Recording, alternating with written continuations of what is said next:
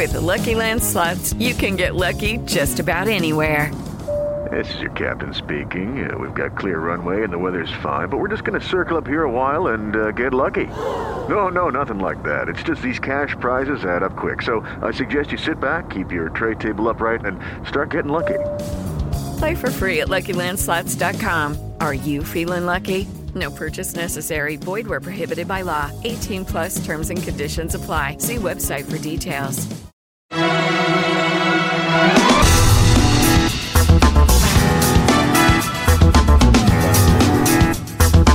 Conselho de CEO, com Carlos Sambrana. Olá, sejam bem-vindas e bem-vindos ao Conselho de CEO, o programa que está trazendo todas as semanas as principais lideranças empresariais do Brasil para a gente falar sobre negócios, gestão, liderança, investimentos e muito mais. E esse programa, se você não sabe, fica em todas as plataformas da Jovem Pan, no rádio e também no aplicativo Panflix. E hoje a gente recebe aqui no Conselho de CEO o Laércio Albuquerque, que é CEO da Cisco no Brasil. Aos 50 anos, Laércio Albuquerque, presidente da empresa de tecnologia Cisco no Brasil, tem uma história única dentre seus pares no mundo executivo. Uma história que mostra como a educação transforma a vida. Nascido na pequena cidade de Batayporã, no estado do Mato Grosso do Sul, e radicado em São Paulo, ele foi catador de papelão e de bolinha de tênis quando criança. Também trabalhava no pequeno bar de seu pai, ajudando no dia a dia. Aos poucos, foi entrando no setor de tecnologia, se aperfeiçoando e trilhou carreira no segmento. Hoje comanda a subsidiária de uma das maiores empresas do planeta e, ao mesmo tempo em que fala das benesses da tecnologia, também a critica. Costuma dizer que a mesma tecnologia que salva é a que cega. Em suas últimas férias, o executivo que tem a missão de criar infraestrutura para conectar pessoas se desconectou do celular e diz que foi transformador. No Conselho de CEO, ele vai falar sobre essa experiência e também sobre os impactos da tecnologia 5G, da transformação digital e dos gargalos que o Brasil enfrenta.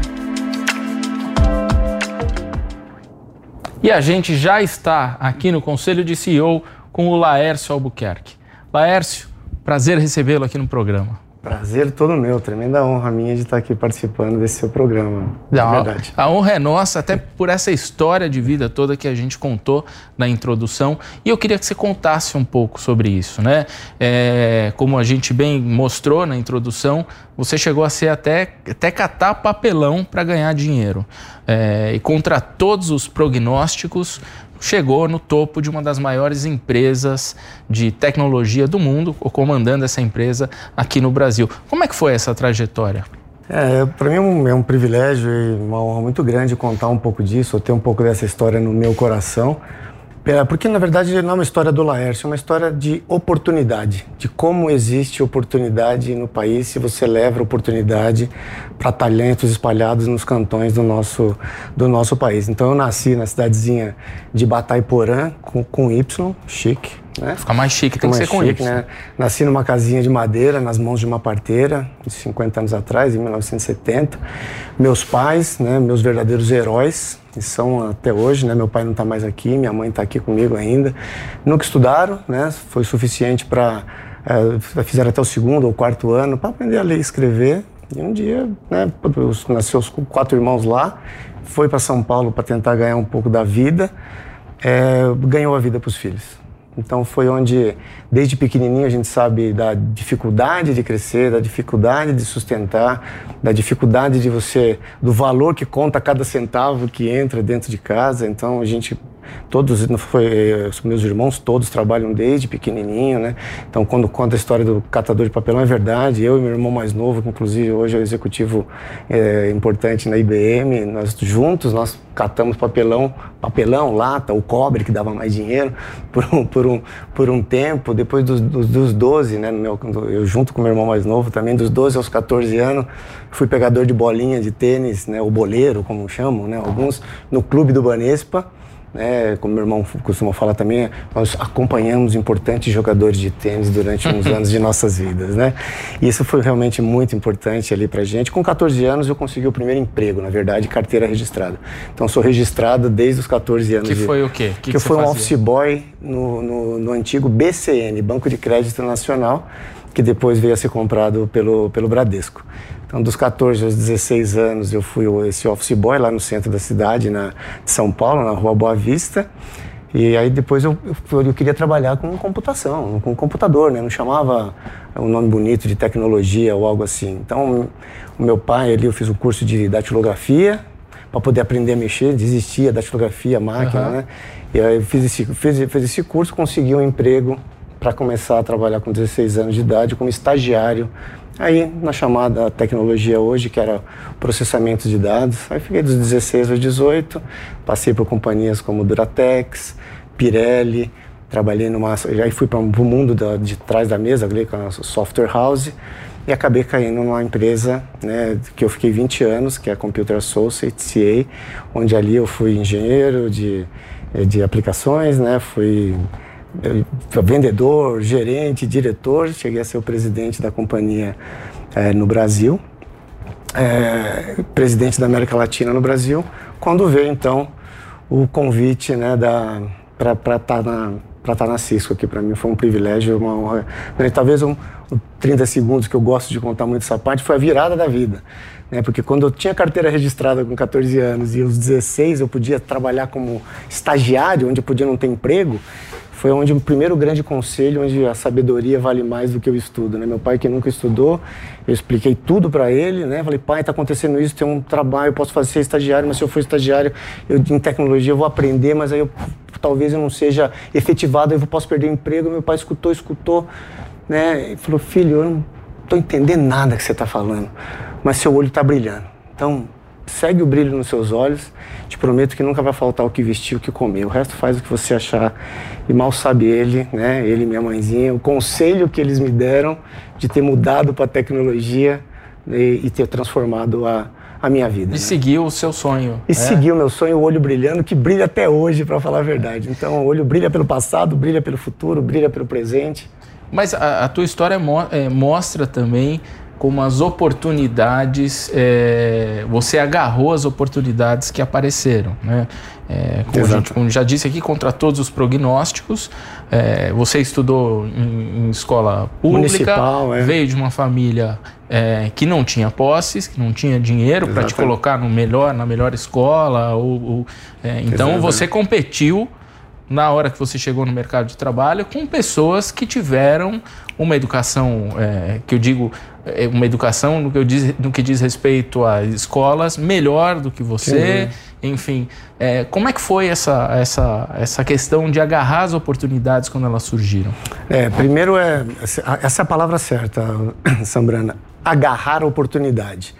Existe, sem dúvida alguma, hoje, com uma fatia, né, da população com tantos privilégios na mão, e passa a escolher, né, quero fazer isso, não, talvez essa linha, talvez aquela linha, e acaba pensando muito no que escolher e pouco fazer.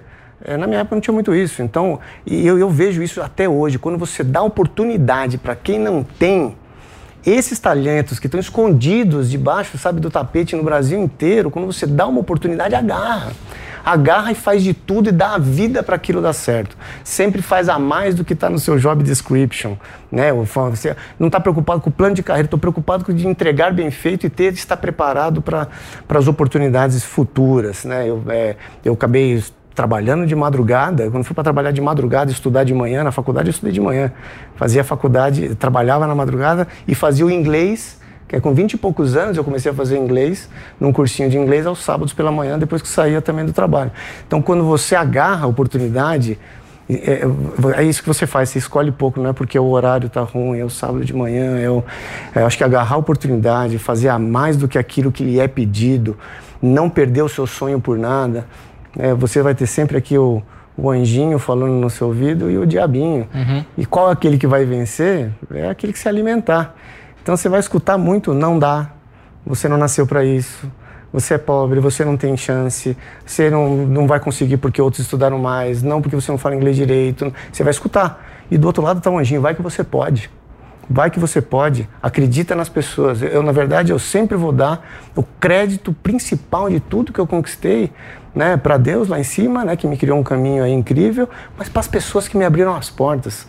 Porque sem elas, então não é o meu coeficiente de inteligência, até hoje as pessoas perguntam, né, não, mas puxa, eu sou um programador exímio, como é que eu faço para fazer o meu trabalho? Eu falei, primeira coisa, seja sinceramente interessado pelas pessoas. Porque, no fundo, quem vai fazer você crescer é esse amor ao próximo e as pessoas que vão te abrir as portas e as oportunidades. E cada vez que as minhas portas foram abertas, eu agarrei com unhas e dentes. E é isso que ainda tem muita gente não, cada vez mais gente abraçando as oportunidades. Então é exatamente isso, por isso que eu falo que a minha história é uma história de superação, de garra sim, mas é uma história de oportunidade, a prova de que o Brasil é um país que oportuniza. E quando você conecta pessoas, vou falar de conectividade, né? Pessoas e oportunidades, mágica acontece no futuro de tanta gente, da sociedade e do país. Aliás, falando de conectividade, a Cisco trabalha com isso. Eu queria ter uma ideia um pouco do trabalho da Cisco, o tamanho dela, enfim, e como que está trabalhando, visando inclusive o 5G. Que provavelmente o ano que vem a gente vai ter os leilões do 5G e muita gente está dizendo que isso vai ser uma virada de chave no que diz respeito à tecnologia. A Cisco, primeiro nesses quase 5 anos que eu estou lá, tem sido um privilégio gigantesco, né, que é a maior empresa de plataformas de conectividade do mundo, né, 80% dos dados que trafegam no mundo inteiro, de alguma forma, passa por alguma solução Cisco. Então, se nós estamos falando ali da reinvenção das aplicações que hoje gerem a nossa vida. Estamos falando de como proteger o seu dado, segurança cibernética, ou você está falando da infraestrutura do futuro, como você está comentando do 5G, que a gente vai falar um pouquinho, ou de o empoderamento dos times, ou seja, colaboração, o trabalho do futuro, ou como você utilizar a tecnologia para aproximar as pessoas e as equipes, é isso que a Cisco faz no mundo inteiro, e com um veio muito grande, que talvez tenha me motivado tanto a ir como a ficar lá, ela conecta a sociedade. Ela tem um programa muito forte mesmo, de ajuda aos países, de conectar a sociedade, de inclusão da sociedade, de geração de emprego para o futuro digital, que na verdade é o presente que a gente vive.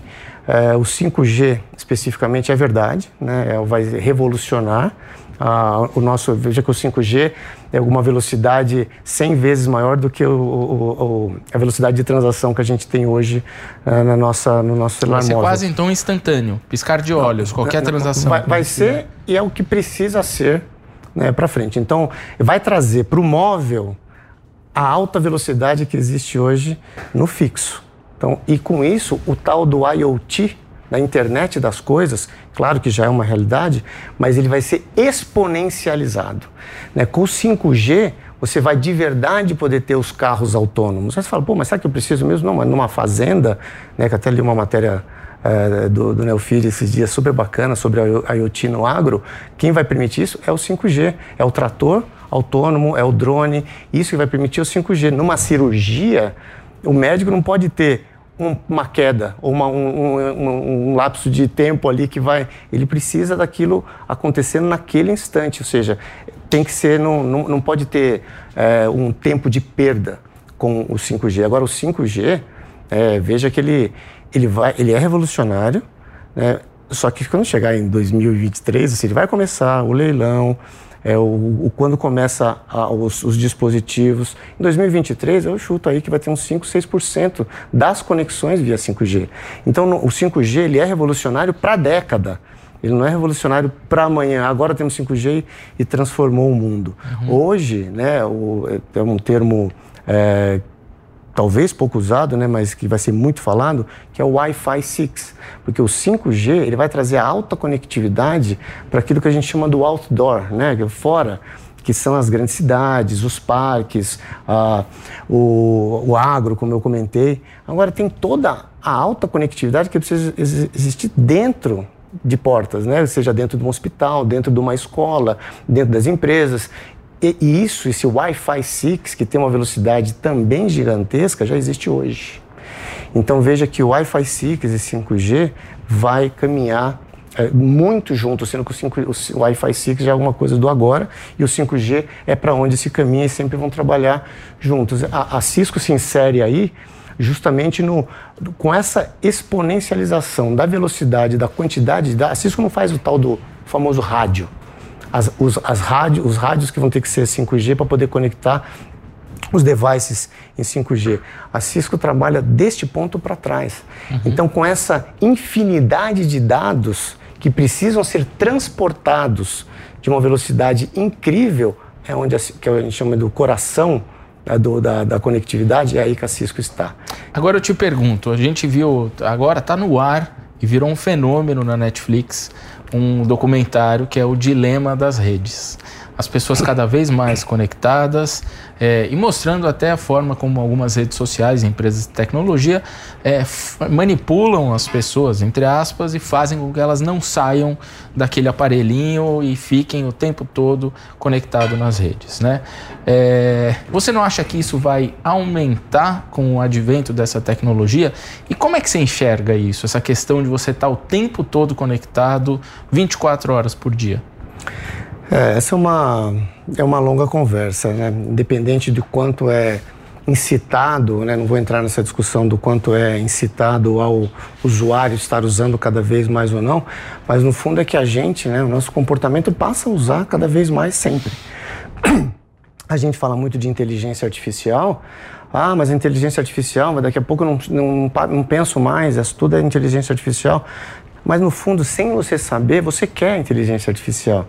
Você não entra mais no seu carro sem usar o tal do Waze, você entra e você precisa dele. Ou do Google Maps, porque você não vai mais na esquina sem ele. Então você começa a acostumar a deixar a inteligência artificial decidir por isso. Na hora que ela começar a decidir os melhores lugares para você viajar, já acontece, né, pro turismo, você vai gostar. Então você começa a gostar, entregar sem saber. Quanto mais você se entrega sem saber, mais dependente você fica desse aparelhinho. Então a tecnologia que salva é a mesma que cega. Então tem um problema aí também. Eu falo muito isso porque eu sou até, vou dizer, tem um caso pessoal muito recente, né, que aconteceu comigo. Mas a tecnologia que salva conecta o médico ao paciente nos lugares mais distantes, conecta a oportunidade aos talentos que estão espalhados no país inteiro, conecta o aluno à escola, levando conteúdo, conectando o professor, ou seja, ela salva. A tecnologia é algo maravilhoso, mas também ela cega. De que forma? Ela cega na forma como você está jantando com o seu cônjuge, né, com o seu parceiro, e você vai no banheiro, você quer aproveitar aqueles 3 minutos para poder ler um pouco de mensagem, para poder acabar um pouco do backlog que você tem, ou para acessar uma coisa da internet. Hoje, o que a tecnologia acaba fazendo, se você não for consciente, você se entrega além da conta e a sua mente nunca está presente onde você está. Você está num jantar com a família, conectado com outros 10 jantares ao mesmo tempo, porque você fica em conexão o tempo inteiro. O teu filho está chegando da escola para contar para você alguma coisa nova que aconteceu e você está escutando, só que só respondendo mais uma coisinha. Ou você não consegue ver o blip do celular ou alguma pendência que está ali. A sua mente, ela precisa de pausa. Essa hiperconectividade que salva, ela te leva a uma dependência ruim, né? E o seu corpo precisa de pausa, né? E quando a sua mente, coração e corpo não estão alinhados numa mesma direção, existe um desequilíbrio. E como resolver isso? Eu diria que o resolver é a consciência, né? A mente tenta te levar para estar conectado e a consciência tem que falar, você precisa de pausa aqui. Né, eu nunca imaginei, né, que eu tivesse uma crise de estresse. Para mim, né, estresse, não fazendo demérito de nada disso, por ignorância, estresse acontece com alguns, não é coisa que toca aqui o bom, grande, poderoso Laércio, né? Só que não. Então eu tive uma crise de estresse muito forte. Agora, recentemente, eu fui parar no hospital, eu tive um pico de arritmia. Aquilo me assustou demais, a pressão subiu, passei uma noite no hospital, depois eu passei algumas noites acordando de madrugada achando que eu estava mal e ia para o hospital, e não estava mal, ou seja, o meu corpo estava pedindo pausa. E aí, nesse pedir pausa, eu reconheci, né? Sou vulnerável, eu preciso de pausa, minha mente precisa de pausa. E o pior é quando você não percebe, porque ela vai te cegando aos poucos. Mesmo quando você está fazendo uma quantidade excessiva de coisas que você adora, também te leva ao estresse. O teu corpo e mente precisam de pausa. Eu, no caso, tive que fazer um hard, por decisão própria, né? Peguei 5 semanas totalmente desligado de tudo. Você desligou o celular, eu desligou desliguei tudo. Falou, como é que você fez na empresa? Que é uma empresa que lida com conectividade e eu não sei se nas outras férias você já tinha feito isso. Na verdade, só que sincero em dizer, nas outras férias, você está de férias, mas não custa nada, tá aprovando os negócios, tá trabalhando um pouquinho, porque isso também é um pouquinho do dia, mas não é isso. Isso não é desconexão mental. Você precisa da desconexão mental. No trabalho, eu sou muito afortunado de trabalhar numa empresa que preza muito pela qualidade de vida do seu funcionário. Tanto no meu nível superior, quando eu pedi, eu preciso, não houve nem discussão. Leva um ponto aí também de liderança, porque eu tenho um time espetacular. O meu time montado tocou a Cisco do Brasil e não me ligaram uma vez. E tinha o único recado que existia para os meus irmãos, eu deixei um recado, falei, eu estou totalmente desconectado, só que eu quero estar próximo da família. Então minha família está comigo o tempo inteiro. Não quero fugir do mundo, ia fazer alguma coisa assim. E nessa de ficar com a família o tempo inteiro, viajamos, fizemos várias coisas nossas, com o celular desligado, com a televisão desligada, e casos urgentes de família ligavam para minha esposa, como ligaram algumas vezes, para minha mãe, ou algo desse tipo. Nas primeiras noites eu tive pesadelo, eu sonhava que eu estava numa videoconferência e eu precisava responder alguma coisa, acordava assustado, e isso vai acontecendo. Eu fiz um verdadeiro detox digital, cara. Quase uma crise de abstinência. Você não, teve. Acontece, isso aconteceu, né? E para mim foi uma experiência espetacular, porque eu não mudei minha cabeça com a tecnologia que salva, mas eu passei a dar um valor muito maior para os momentos presentes que você tem, onde você precisa estar presente, não só, seja em família ou com amigos. Desligar o celular e não responder uma mensagem naquele minuto, só porque a mensagem chegou você tem que responder naquele segundo, a vida não é bem assim. Eu até diria que o meu maior aprendizado desses 30 dias eu diria isso para todo mundo, faça de verdade verdadeiros pequenos detox digitais na sua vida, para que você não precise fazer um longo, porque o teu corpo uma hora vai pedir por um longo. Não menospreze isso. Mas eu estou bem. Se você estiver fazendo uma quantidade excessiva de coisas, você fica hiperconectado com a sua mente até meia-noite 1, aí você desliga para dormir, o celular desligou, você não, sua mente não. Você precisa aprender a dar os pequenos detox digitais. Se é um domingo, que seja um domingo. Se é um sábado e domingo, que seja um sábado e domingo. Se pegou uma semana de férias, pega uma semana de férias. Se controla. Você tem que fazer isso, porque senão o seu corpo vai... E por isso que as empresas, a Cisco não é diferente, tem um orgulho grande do que uma SAP faz também, tantas outras, de um trabalho de saúde mental. Que saúde mental não é para cada problema, é um problema cotidiano que acontece com todo mundo. E para mim foi muito difícil aceitá-lo, Sambrana. Quando aconteceu, eu falei, não é possível, comigo não. Eu tinha vergonha no começo de contar. Até com uma hora, eu não vou mudar se eu não aceitar o que me aconteceu. E para mim acho que foi libertador. Talvez a palavra é essa, libertador. Porque a tecnologia, ela tem que ser um meio para a qualidade de vida do ser humano. E não o fim onde o ser humano vive para a tecnologia. Ela existe para a gente. E não nós existimos para ela. Uma coisa que é muito importante, a gente fala muito de tecnologia, mas todos os estudos e pesquisas mostram que tem muito emprego nessa área de tecnologia e pouca gente capacitada. É isso mesmo? E qual é o impacto disso para o Brasil olhando para o futuro?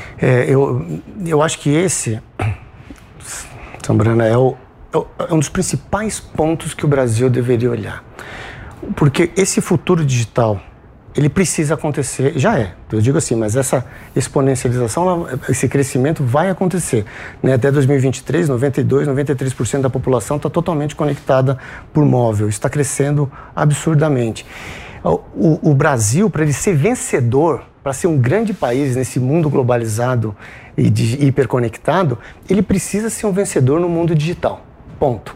Não existe um país vencedor no mundo digital que não seja com a devida inclusão da sociedade. Milhões de empregos serão eliminados, ponto. Não vai fugir disso. Mas milhões de outros empregos serão gerados.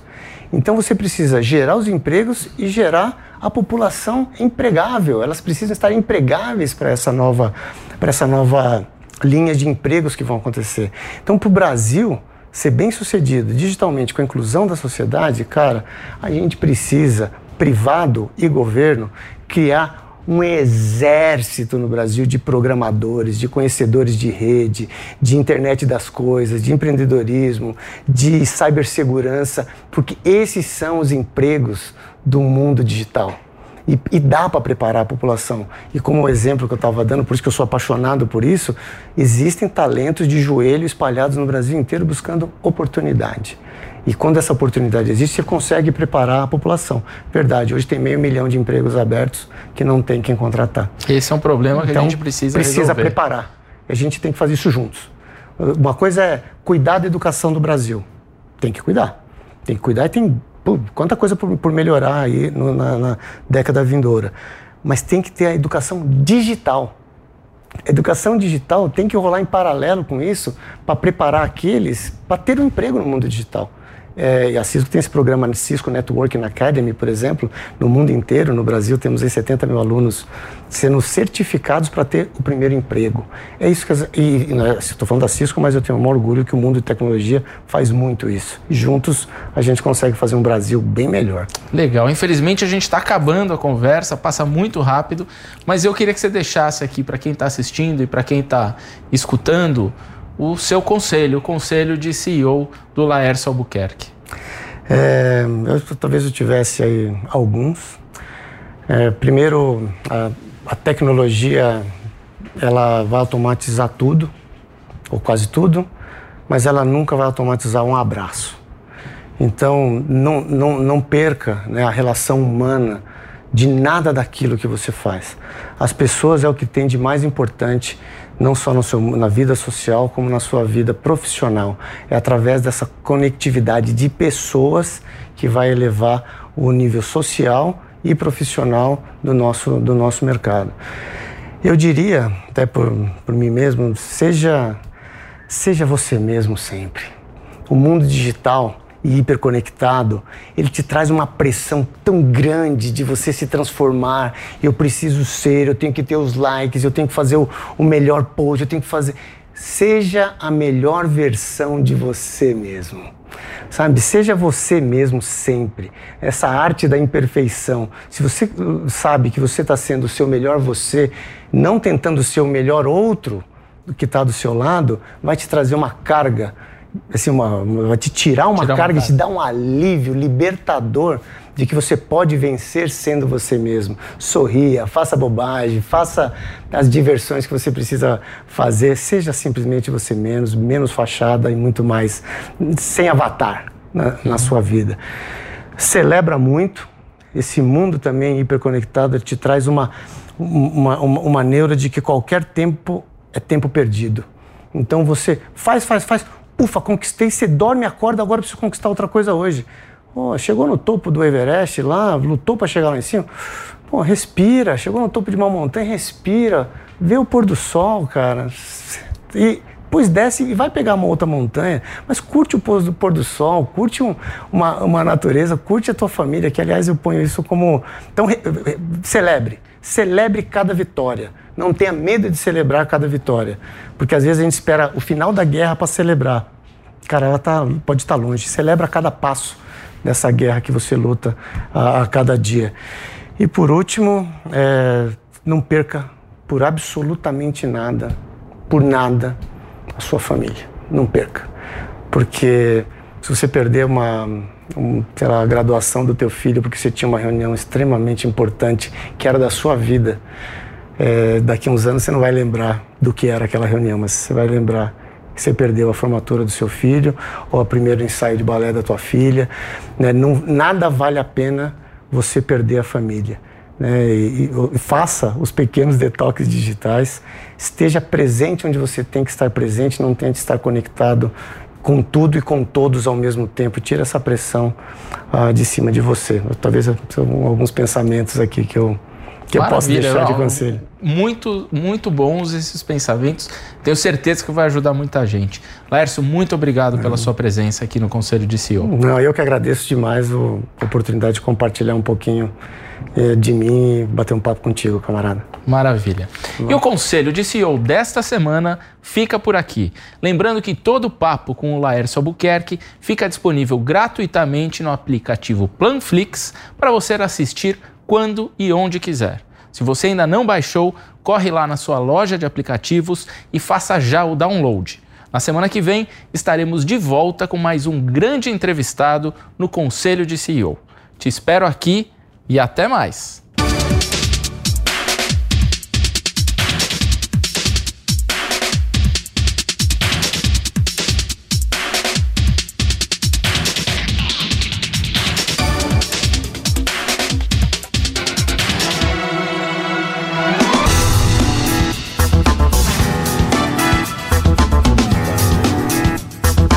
Conselho de CEO, com Carlos Sambrana.